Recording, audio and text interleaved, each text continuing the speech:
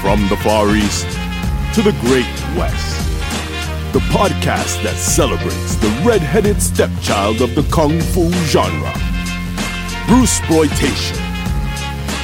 Welcome to the Clones Cast.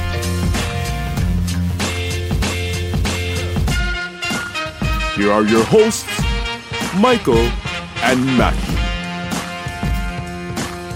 Welcome to episode 1 of the Clones Cast, hosted by Bruceploitation Bible author, collector, fanatic, and documentarian Michael Worth, as well as myself, a Bruceploitation newbie, Matthew Whitaker. This episode we're talking about the 1976 Bruce Lee starring Bruce's Deadly Fingers.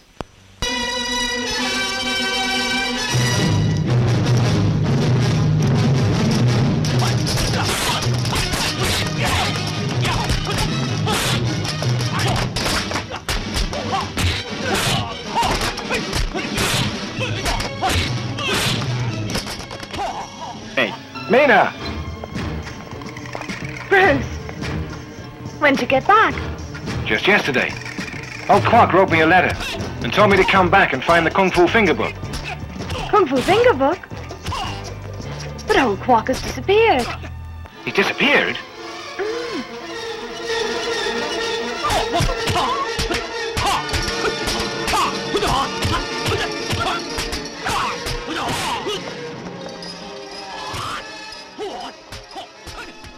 So this is directed by a gentleman named Joseph Velasco, which threw me off a little bit. And I looked deeper and I saw that he directed, like 50 films, and almost all of his early films, he was mostly Joseph Kong and sometimes Joseph Wong. Yeah, that's it. These names are going to drive you nuts because everybody's got different names, and sometimes it's actually in some cases legitimate different names, since in some cases Chinese do have several different names, but these pseudonyms that get used in these films are really, they'll throw you around.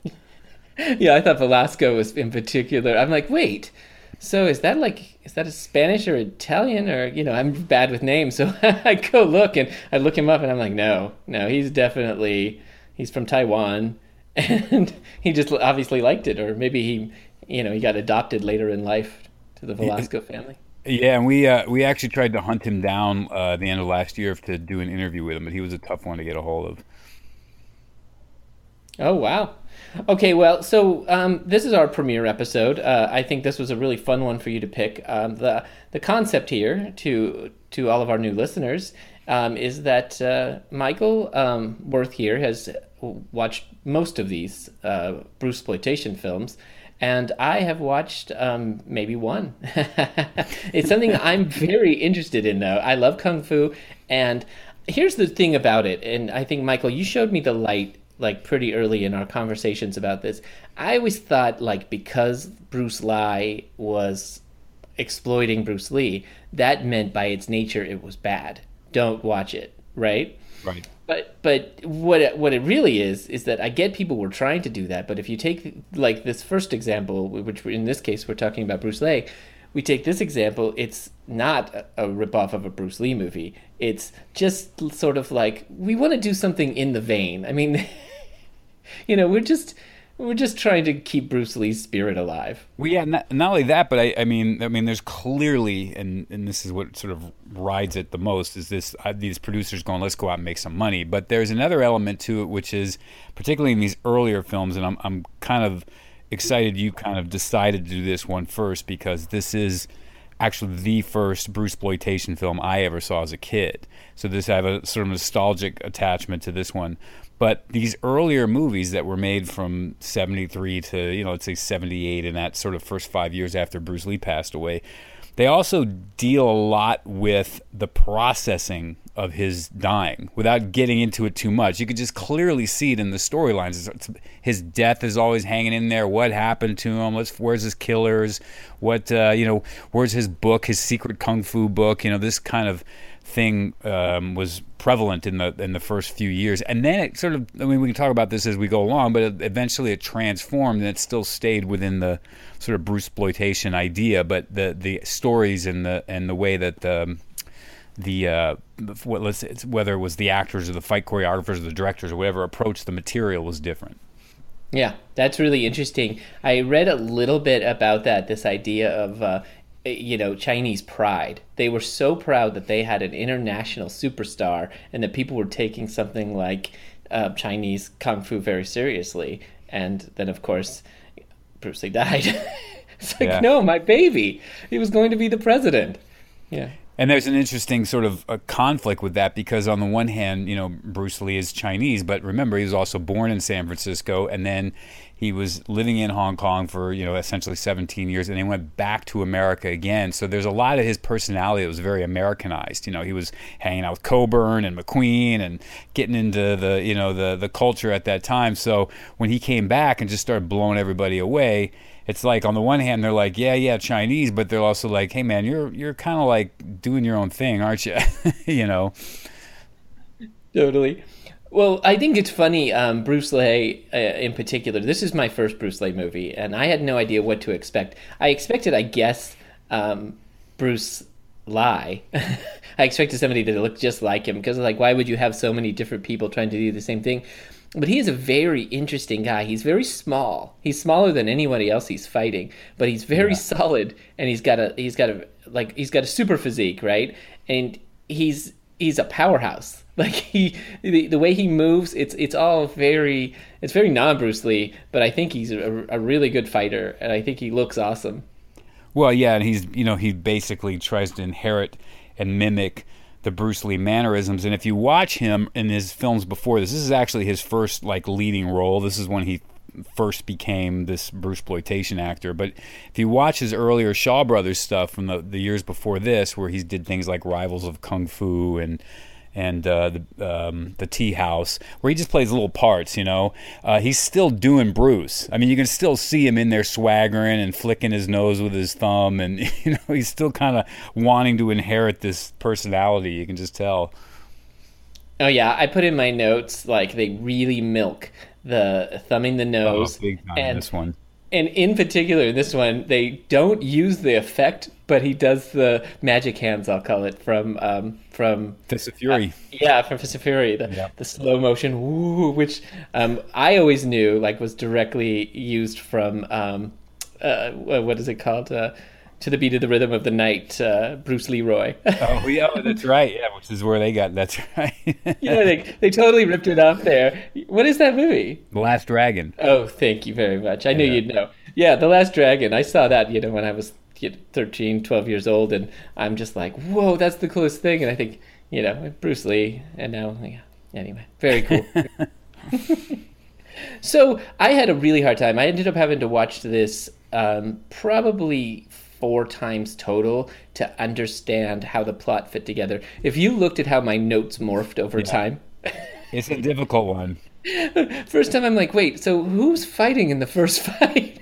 I'm just like, okay, finally I got it. I'm like, that was the boss. So first fight, we get Boss Li Hung, which is Lei Lo or Lo Lei. Lo Li, yeah. Yeah, Lo Li. And he's cool as hell. I really loved him in this. He plays a great bad guy, and he's snarky, and he's got such great mannerisms. He's hilarious. So he's fighting who I believe, you're going to have to correct me, but I believe his name is Michael Chan Wai Man. Right. Michael Chan. Yeah, exactly. Okay. So I think Michael Chan is the coolest guy in this film. I mean, he looks great. Well, he's cool. And in some cases, this movie in the releases, he's billed first. Because he was kind of a name at the time, and he was a star, and he probably came along and said, hey, man, I want that first billing. So, but yeah, he's a cool dude, man. There's no doubt about it.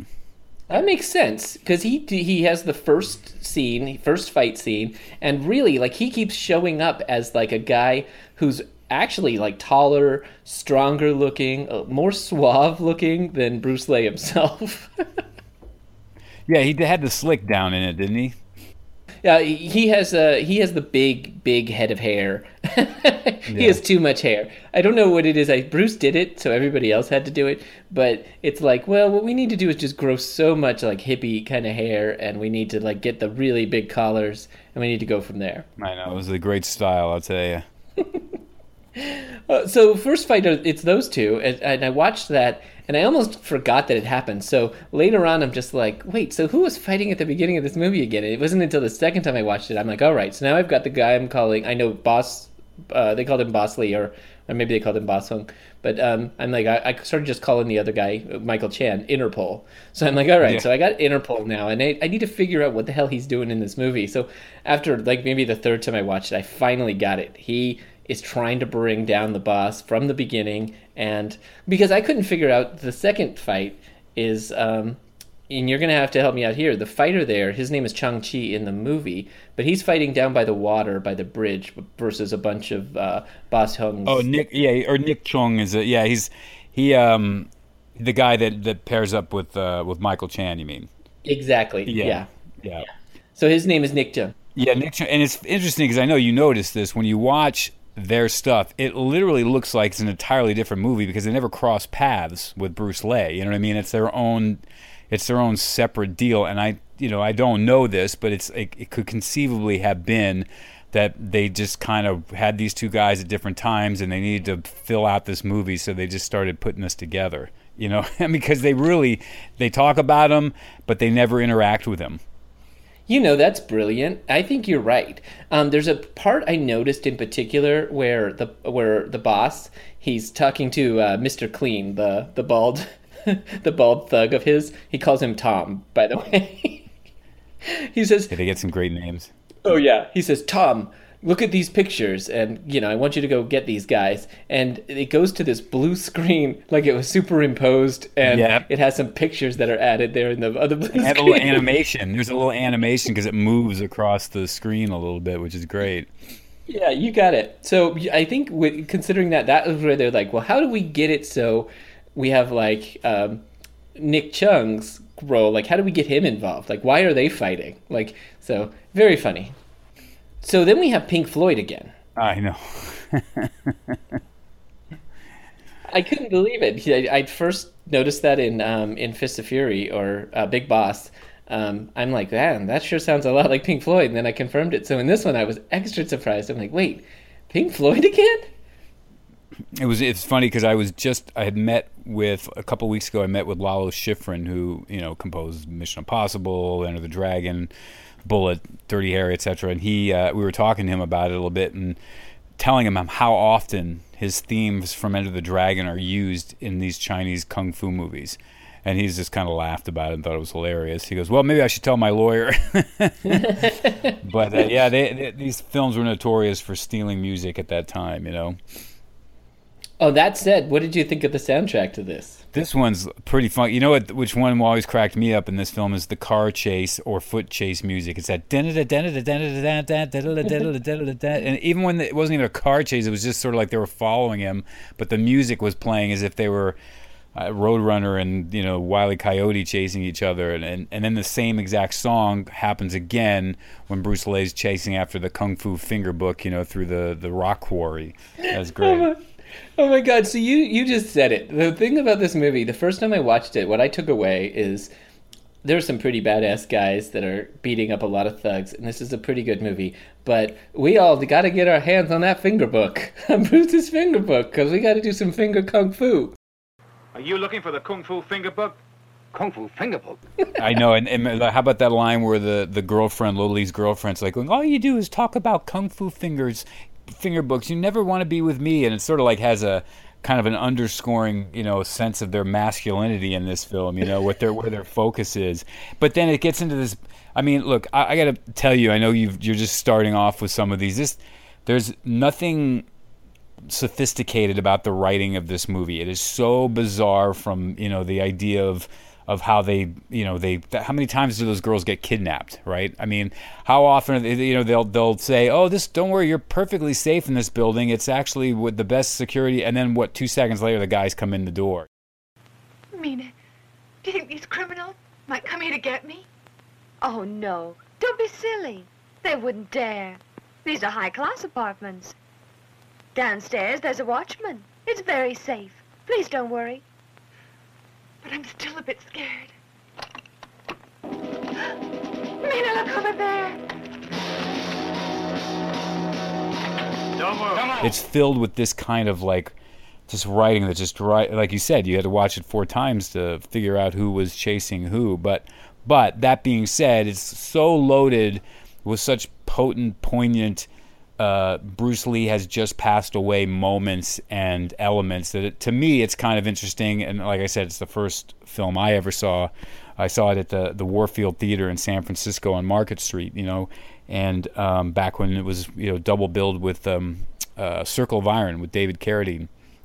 And oh, nice. And so one of the things about it is that when I first went into it, thinking, because the release of it, in the name of it in America is The Young Dragon. That's how it came out in America, was released as The Young Dragon, and the posters all said Bruce in his first film at the age of 18. It didn't say Bruce who, it just says Bruce. So you as a young kid thinking, okay, I'd only seen 2 Bruce Lee movies at that point, so.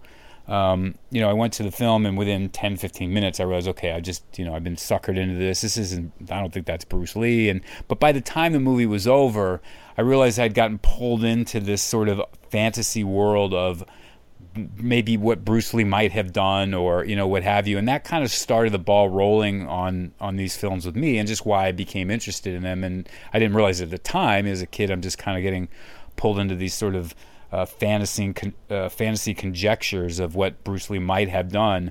But this film is a bad. I mean, believe me, I'm not going to go out there and tout it as a great example of a Bruce Lee exploitation movie, except in the fact that it's just so filled with those goofy things that make these movies so endearing in a way. I mean, they're crappy in a lot of ways, but they're endearing in others, and I think this movie has plenty of those elements.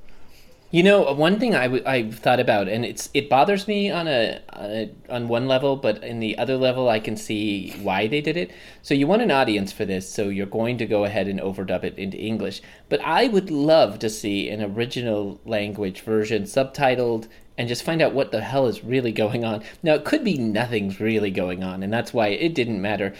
It's really interesting the way the overdubbers, it's like they watched it and they put pauses into what should be a completely natural sentence, but they wanted to match the mouth like a little bit. So it's like, I can't believe you. Yeah, it didn't come over here. But yeah, what do you think of that? Like, I mean, do you even know, is there such a thing as like original language versions of some of these, or is what we have today pretty much all we're going to find? Well, no, and that's actually interesting you're asking that, because there are.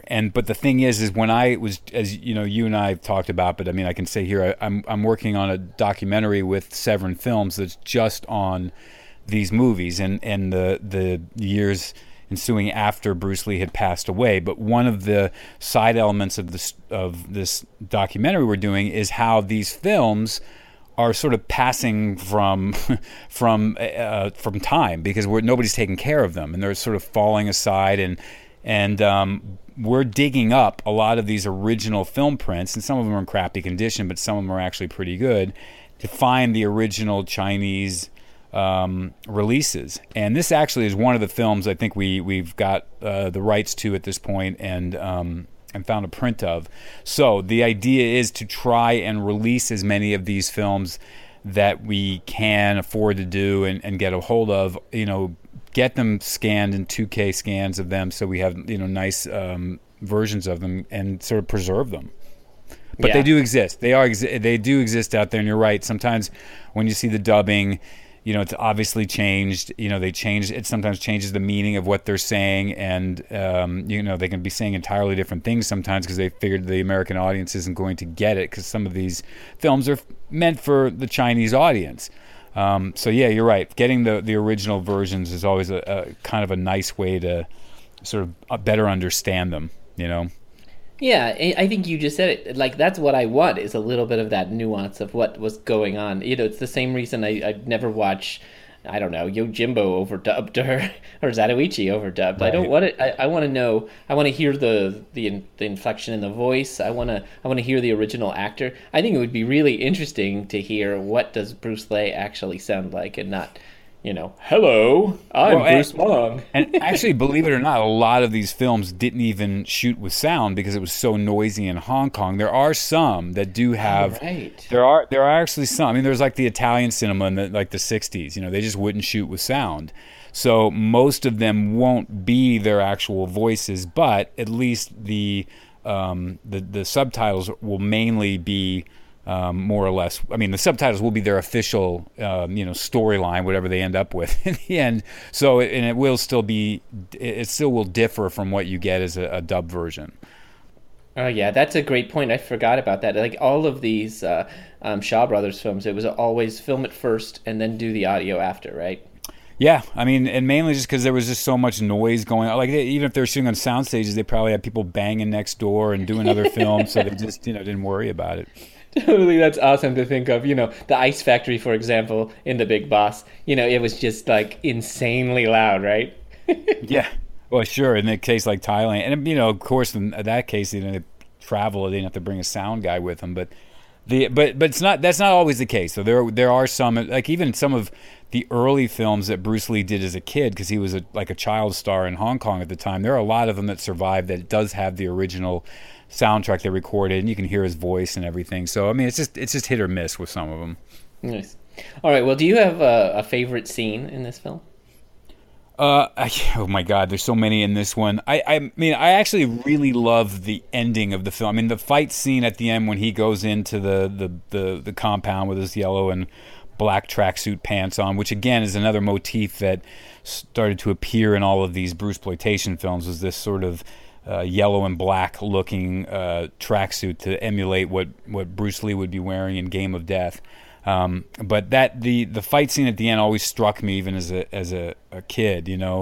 On the other side, I think if I was going to give you, and whether we start doing this with every show, which is what are the good things to take away and the bad things.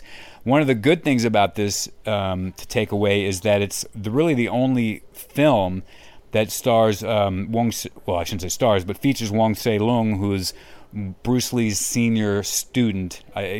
Some would like to call him Bruce Lee's teacher, but Ip Man was Bruce Lee's teacher. But Wong Se-lung was a student under Ip Man, was the senior student at the school that Bruce Lee went to when he first started learning martial arts. He's the teacher that Bruce Lee goes to in the story, breaks his cup and that whole thing. So that's kind of a nice, for the Bruce Lee fan that goes to this film, that there's that reference there. It's the only time he did a movie. I was going to ask you about that, and I thought it was funny because he isn't doing much. And he has some of the best lines that were overdubbed. They're really why did you break that cup? Why the hell did you break that cup? What's wrong with you? Yeah. What's the matter with you? He's sitting there kind of stoically. It's very interesting. But yeah, I'd read a little bit about that, but I didn't know that's a really important detail, because I'm like, wait, so that guy trained Bruce Lee? And he was just one of his senior instructors in the school, at the Ip Man school, and they're shooting it in his actual school. So there's kind of that interesting historical context, and also the other fighter in the story, the one that they end up killing, they stab in the back. His name's Chiu Ling. He's you'll see him. This is his first movie as well, but he went on to do a bunch of other Bruceploitation films, like He's in Bruce Lee, the Man, the Myth. Actually, fights Bruce Lee, but he was a really famous Hung Gar kung fu practitioner. So he was fairly well known because his father learned from the student of Wong Fei Hung, the famous martial artist. So he's having him in the film was kind of cool, and then of course Nora Mao's in it, who did 3 of Bruce Lee's movies. So there's a lot of influx into this film of Bruce Lee connections. She's just pretty and she's nice. She does such a good job.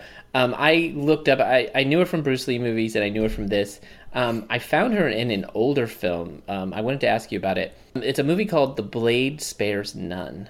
Yeah, sure. Yeah. She's actually done a lot of films, but that's one of her first. That was either her first or second film. Oh, yeah. She was really young. She looks great. She's doing a lot of battling, which I'd never seen before. And in it is... James Tien. Thank you, James Tien. Yeah, he's in it. I just thought I found a clip of it and I watched it. I just thought, oh, that's fantastic. Well, if you actually watch her first 3 or 4 or 5 films, because they were all done for Raymond Chow, who was the person that produced The Big Boss. Basically her and James Tien are in almost all of them. They're just fluctuating. So by the time they got to The Big Boss, it was probably the 4th or 5th film they'd done with each other. Okay, that makes perfect sense.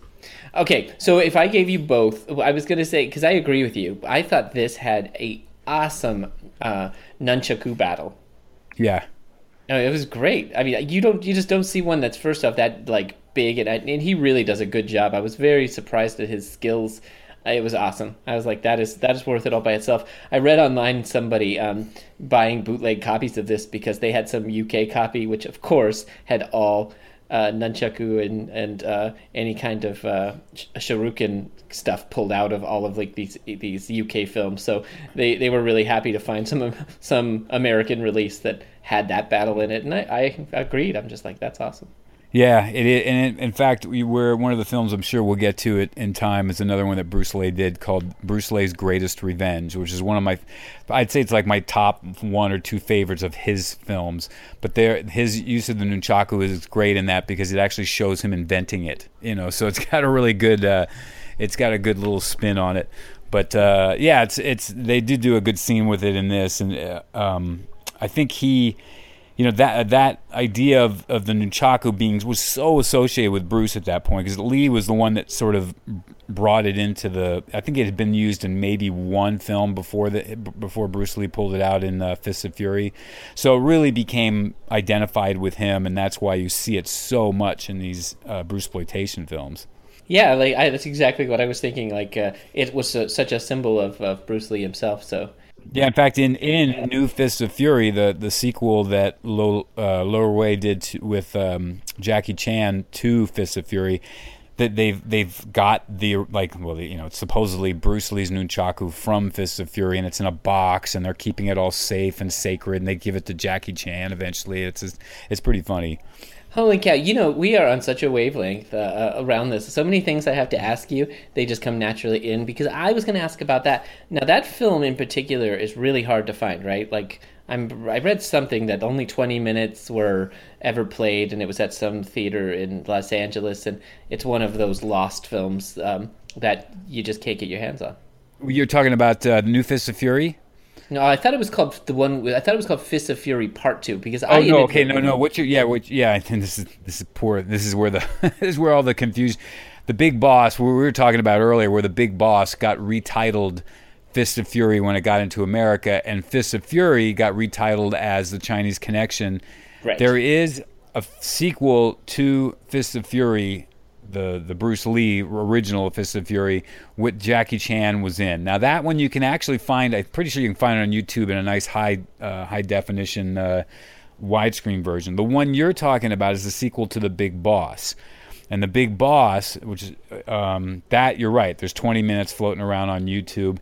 That one was done the same year as Bruce's Deadly Fingers, and it also has Lo Wei and Bruce Lee in it. And this is the first time that Bruce Lee kind of did his first Bruce Lee sort of, whatever you want to call it, his first sort of transcendence into being Bruce Lee's follow-up.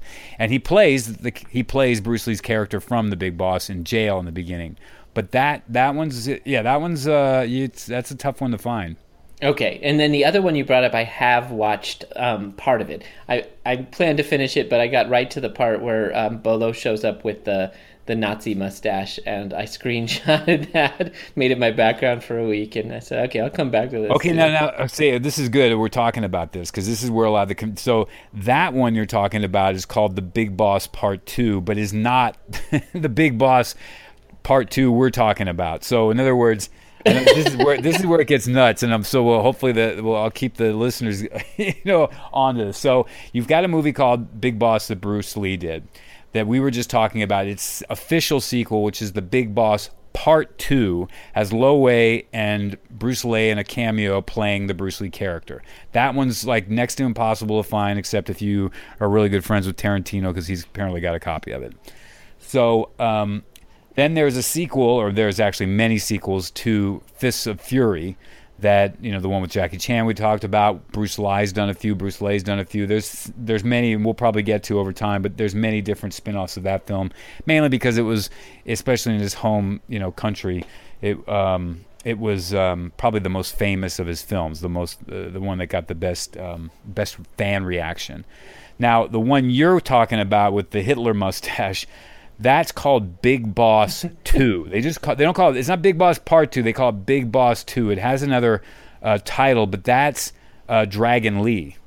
Okay, that's great. Yeah, and I started watching that before we ever talked about any of this, so I didn't take it very seriously. But it gave me that it planted a seed that I knew I needed to see all of these. So Yeah, good.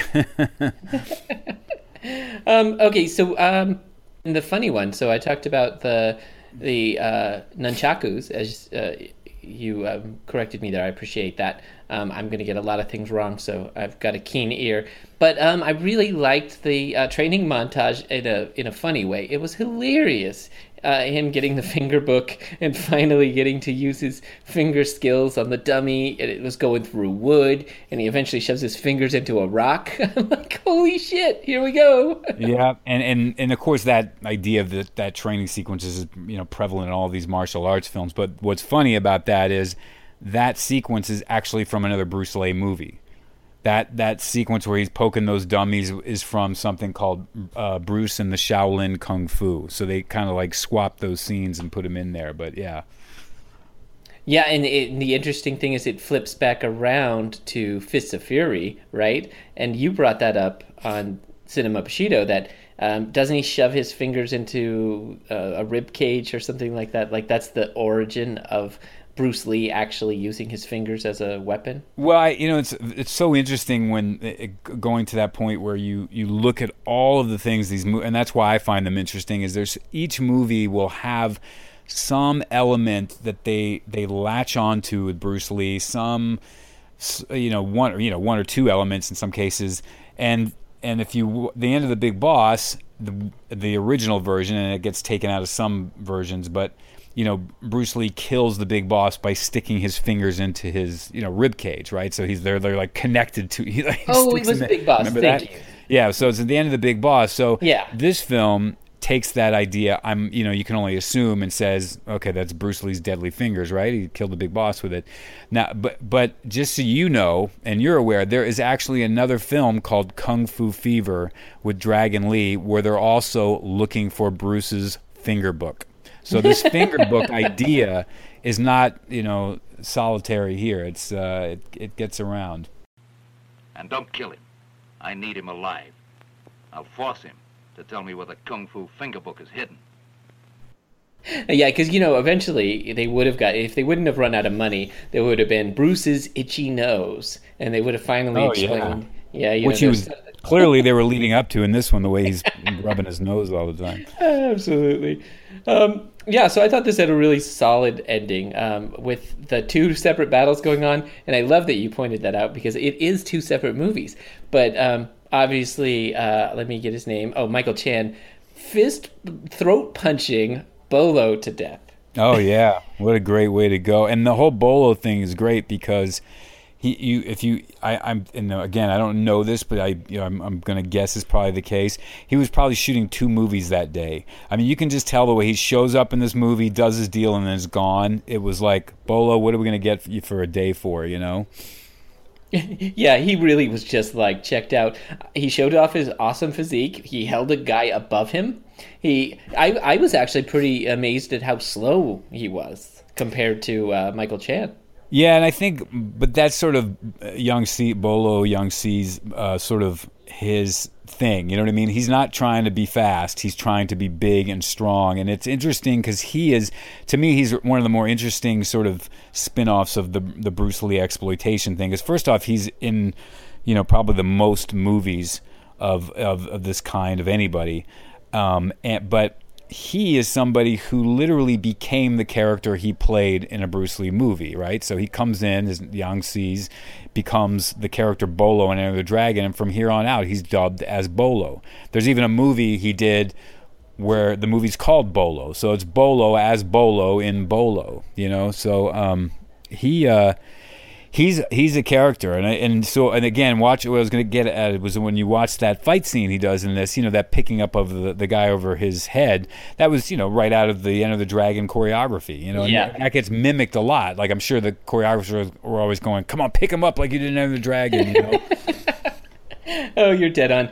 Something I've never done, and I'm sure you have, and maybe someday I will. But it's going down the Jim Kelly rabbit hole of, he did. It looks to me like dozens of films after Enter the Dragon, and I saw one in particular in the cover. He's got like a leash or something on Bolo, and he's like dragging him behind him or something like that. Yeah, that's the Tattoo Connection. The Tattoo Connection is kind of. I met with the director of the film, Lee So-nam, who does a bunch of Bruceploitation. Well, not a bunch. He did like 2 or 3 of them. That he did that film, and that was Bolo. Yeah, it gets the and I always found that interesting because I think in Enter the Dragon, there were 2 people that everybody wanted to see Bolo fight. I think the most, and that was either Jim Kelly or Bruce Lee. He said he fights John Saxon. But I think they were this was their way of giving everybody what they wanted, which was to see Jim Kelly and Bolo have a fight together. Yeah, and I'd say I would have wanted that too. We've talked about this before, that John Saxon, he played James Bond, and he was cool as can be, and that was his role. Like, he never came across to me as threatening, where, Jim Kelly, he looked like a fighter. He was really fit, and he looked like he knew what he was doing, so, yeah. Yeah, well, that's true. That's kind of what they brought. They brought John Saxon in to sort of give it that flair. I think that they felt like they didn't have anywhere else in the movie. So I'd say it worked. Yeah, it was good. He was a good addition for sure. Yeah. Okay. So I loved the ending of this too. In terms of you said this was the first one you ever watched. It's fitting that it's the first I ever watched. I would definitely suggest this. Bruce's Deadly Fingers to somebody who hasn't dived in yet. I think it's got enough comedy and enough action and enough. It isn't boring, that's for sure. It's a very interesting movie, and I think anybody who's just picking this up that likes watching kung fu fighting, they're going to enjoy it. Yeah, and I think if you do look it up and you're going to do the YouTube route, there is a widescreen version of it, so make sure you find that one because it gives you the. I'm a stickler for trying to find those versions just because it shows really what they're trying to frame in the scenes. There's a DVD release of it. I don't have right in front of me the company name that did release it in widescreen. So there's a 2:3:5 aspect ratio DVD available of it. It's actually a fairly common. I think you buy it on Amazon for like $5 or $6. So that's the one to seek out. And again, like you were saying, I think it's if you want to kind of dive into getting the idea of what these movies are about, at their best and worst, this is one that it definitely has those elements that shows why people come back to these movies.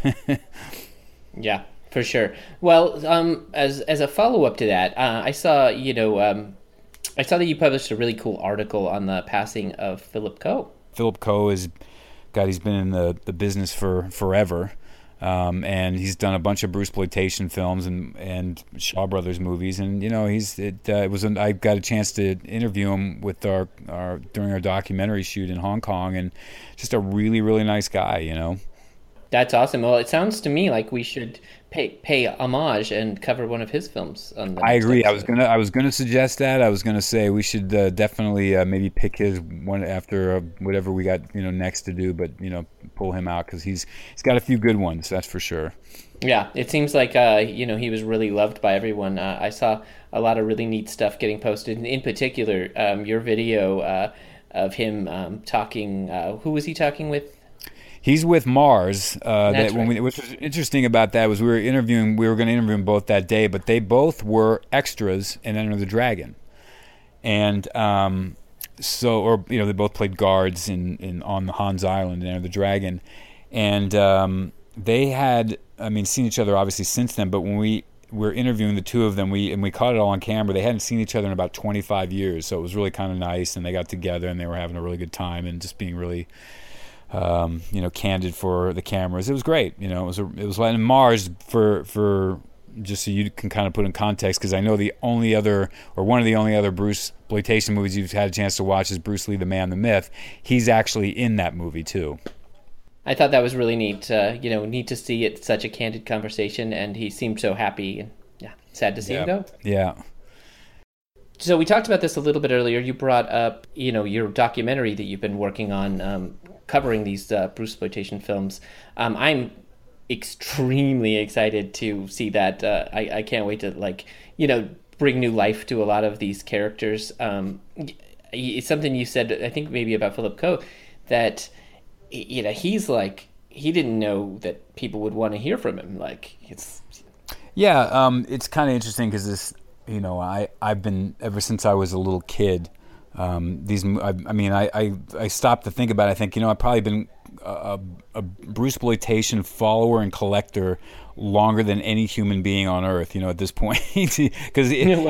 But it's like always just something I just sort of just put in my closet and did. I have newspaper clippings from the ads from these Bruceploitation films from when they were coming out in the late 70s and early 80s. And today I've got literally hundreds and hundreds of posters and lobby cards. But it's just always just been a fun interest. It got me into filmmaking. My life and my world is basically around filmmaking and dramas and comedies and whatever. But this documentary I've got I just sort of by chance got involved with Severin Films on another project. And they found out my interest in this, and they said, "Will you help us, pull this documentary together, with what you know?" And I didn't, ever really think to professionally make use of this useless knowledge in my head. But I thought, you know what? I love these films. I get a kick out of them. There's a lot I probably would have to say about it, and I already had a book that is coming out that was around the same subject. Once again, it was like me going, okay, well, might as well put this to use. So we were just in Hong Kong and Korea and Taiwan at the end of last year, and we're still shooting as we do this show right now, this recording. We've got one more, or it would take about 3 or 4 more interviews to do in New York coming up, but it's going to be great, and it's going to be the first fully financed documentary done on this subject. I think it's important. It's so that'll be the fun part, especially for people who are interested in kung fu films or particularly in this sort of subgenre of films. They'll be really interesting because there's a lot of people on camera you didn't get a chance to see, get to talk specifically about this Bruce Lee exploitation period. But also because we go really into the search for trying to discover what's happening to all these films, because basically what you're seeing on YouTube sometimes, these cropped these pan and scan, just faded looking films could technically become all you have left of these movies if people don't start preserving them and saving them and rescanning them on Blu-ray or what have you. So it's going to be I think it'll be a really cool and at the same time important documentary for people to watch and get an idea about this crazy loonies genre that we're getting into here. So that'll be coming out towards the end of the year. This was Severin Films. They do a lot. If you look Severin Films up, you'll see they do a lot of genre stuff, particularly like Italian horror and that kind of thing. And so both the book and the documentary should be timing around the same time. I think they're going to be dropping around August or September. So if you keep listening to this show, you're gonna know so much about all of these movies and actors by the time that comes out. Page by page, these will be old friends. That's right. That's true. It's gonna be. We'll keep dishing out all kinds of stuff on this crazy stuff. Yeah. It's fantastic. I was going to say also, if you want to do a little news drop here, I don't know how we'll eventually work this in. I know this is our first banging our head against the wall episode, but for those that are kind of interested in what they're on that note, what is available on Blu-ray recently, I think it's Warner Archives. I'm just looking this up as I do it. The Film Detective, I guess, released The Black Dragon's Revenge, which is Ron Van Cleef.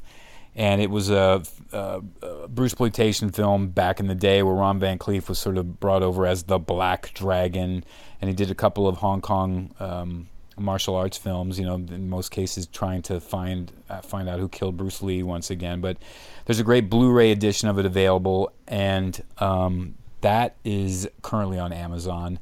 And the other one that's kind of cool is No Retreat, No Surrender, which was Jean-Claude Van Damme's really his first movie that he did with Kurt McKinney, but why it's of sort of the Bruceploitation of note for a Bruceploitation fan is because in the film the ghost of Bruce Lee appears to Kurt McKinney to help train him to fight Van Damme, and he's played by Kim Tai-jung, who is the double or doublings, quote unquote, for Bruce Lee in Game of Death, and then went on and did Tower of Death, and he did Bruce and Jackie to the Rescue. So he had his own Bruceploitation. He was sort of like the fourth or fifth clone, in the Bruceploitation genre, where he's fairly well known. And this was, I don't know, this might be his last screen appearance, but it was, it's kind of cool. It's a goofy little 80s kung fu movie. It's got an audio commentary, and it's kind of interesting to watch Van Damme and a